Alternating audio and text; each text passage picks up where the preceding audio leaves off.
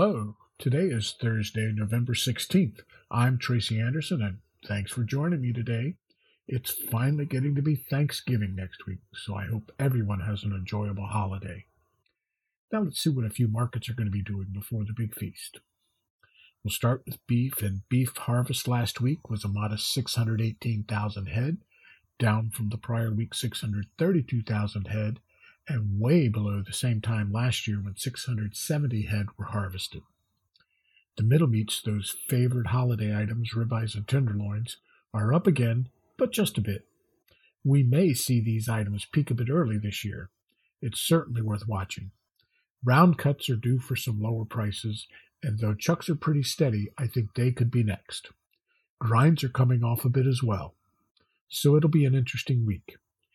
If you've got that holiday party, pay up and buy that beautiful ribeye. If you have other items in mind, it might not hurt to wait if you can.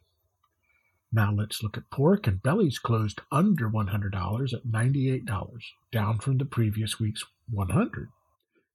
I don't see this changing much before the end of the year. Bellies should run around here up or down a dime. Makes good bacon buying. Pork production remains strong with plenty of inventory to sell with good pricing. The demand for hams is over as processors have all they need for this holiday, so expect hams to decline some. Butts are showing a bit of strength, but nothing to get worked up about. Again, loins continue to be the great value. So we'll look at poultry, and we'll start poultry with this week's avian flu numbers, and they're not good. Last week saw 23 new cases reported affecting 1.4 million birds. 1.1 million of those birds were egg-laying chickens. This is not the trend we want to see.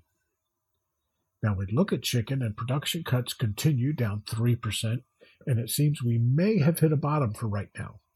Wings are adjusting up just a bit, while boneless, skinless, random breast and tenders are holding steady for the holiday week. It will be interesting to see if these production cuts can shore up the market pricing. Now let's look at grain, and corn closed at $4.64 a bushel, down from last week's $4.74. The news continues to be the huge corn crop that is almost at the end of harvest. These favorable corn prices are needed by the rest of the food industry. Corn goes to all our domestic livestock. Exports are picking up too, as we now have competitive pricing for international trade. This all looks good for the 2023 corn crop. The soy crop is up modestly on rumor South America is late planting due to lack of rain, and a big buy by the Chinese last week helped spur things along.